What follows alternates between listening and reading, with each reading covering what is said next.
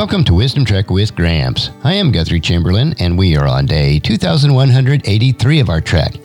The purpose of Wisdom Trek is to create a legacy of wisdom, to seek out discernment and insights, and to boldly grow where few have chosen to grow before.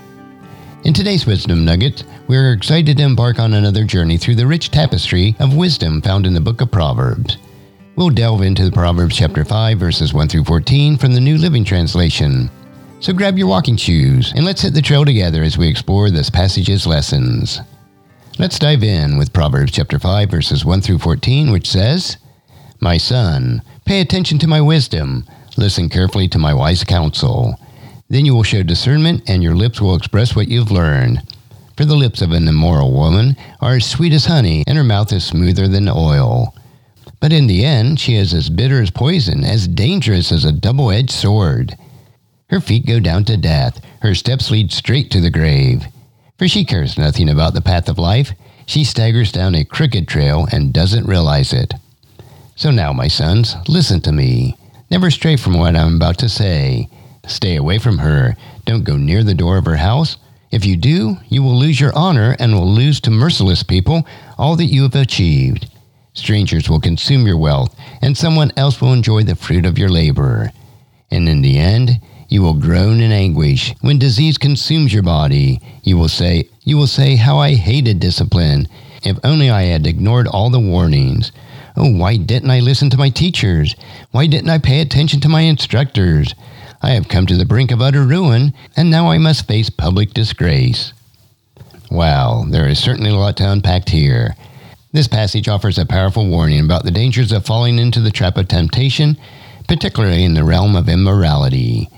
Solomon, the author of Proverbs, is cautioning his leaders, especially the young men, to heed his advice and avoid the enticing but perilous path of unfaithfulness. The imagery here is vivid, comparing the alluring words of an immoral woman to sweet honey and smooth oil. But as appealing as that may seem, Solomon warns that indulging in these temptations can ultimately lead to bitterness, poison, and even death. It is a stark reminding that the fleeting pleasures of momentary satisfaction can have a severe and lasting consequences. Now, the lesson doesn't end there. Solomon isn't just about instilling fear. He's also emphasizing the importance of discipline and self-control. He urges his listeners to steer clear of the situations that might lead them down the wrong path.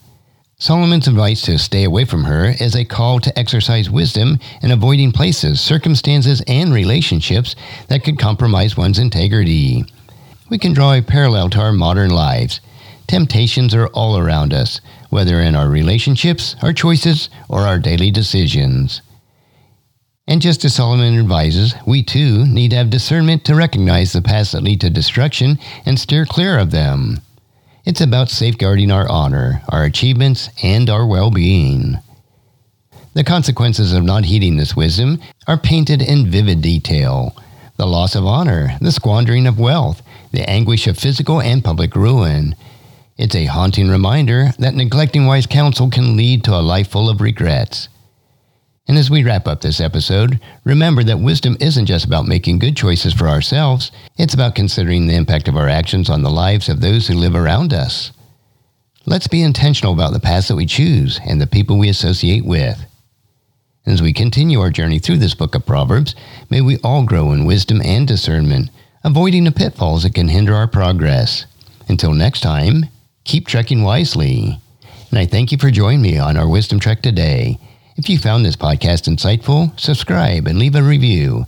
Then encourage your friends and family to join us and to come along with us tomorrow for another day of Wisdom Trek, creating a legacy. And thank you so much for allowing me to be your guide, your mentor, but most importantly, I am your friend as I serve you through the Wisdom Trek podcast and journal each day.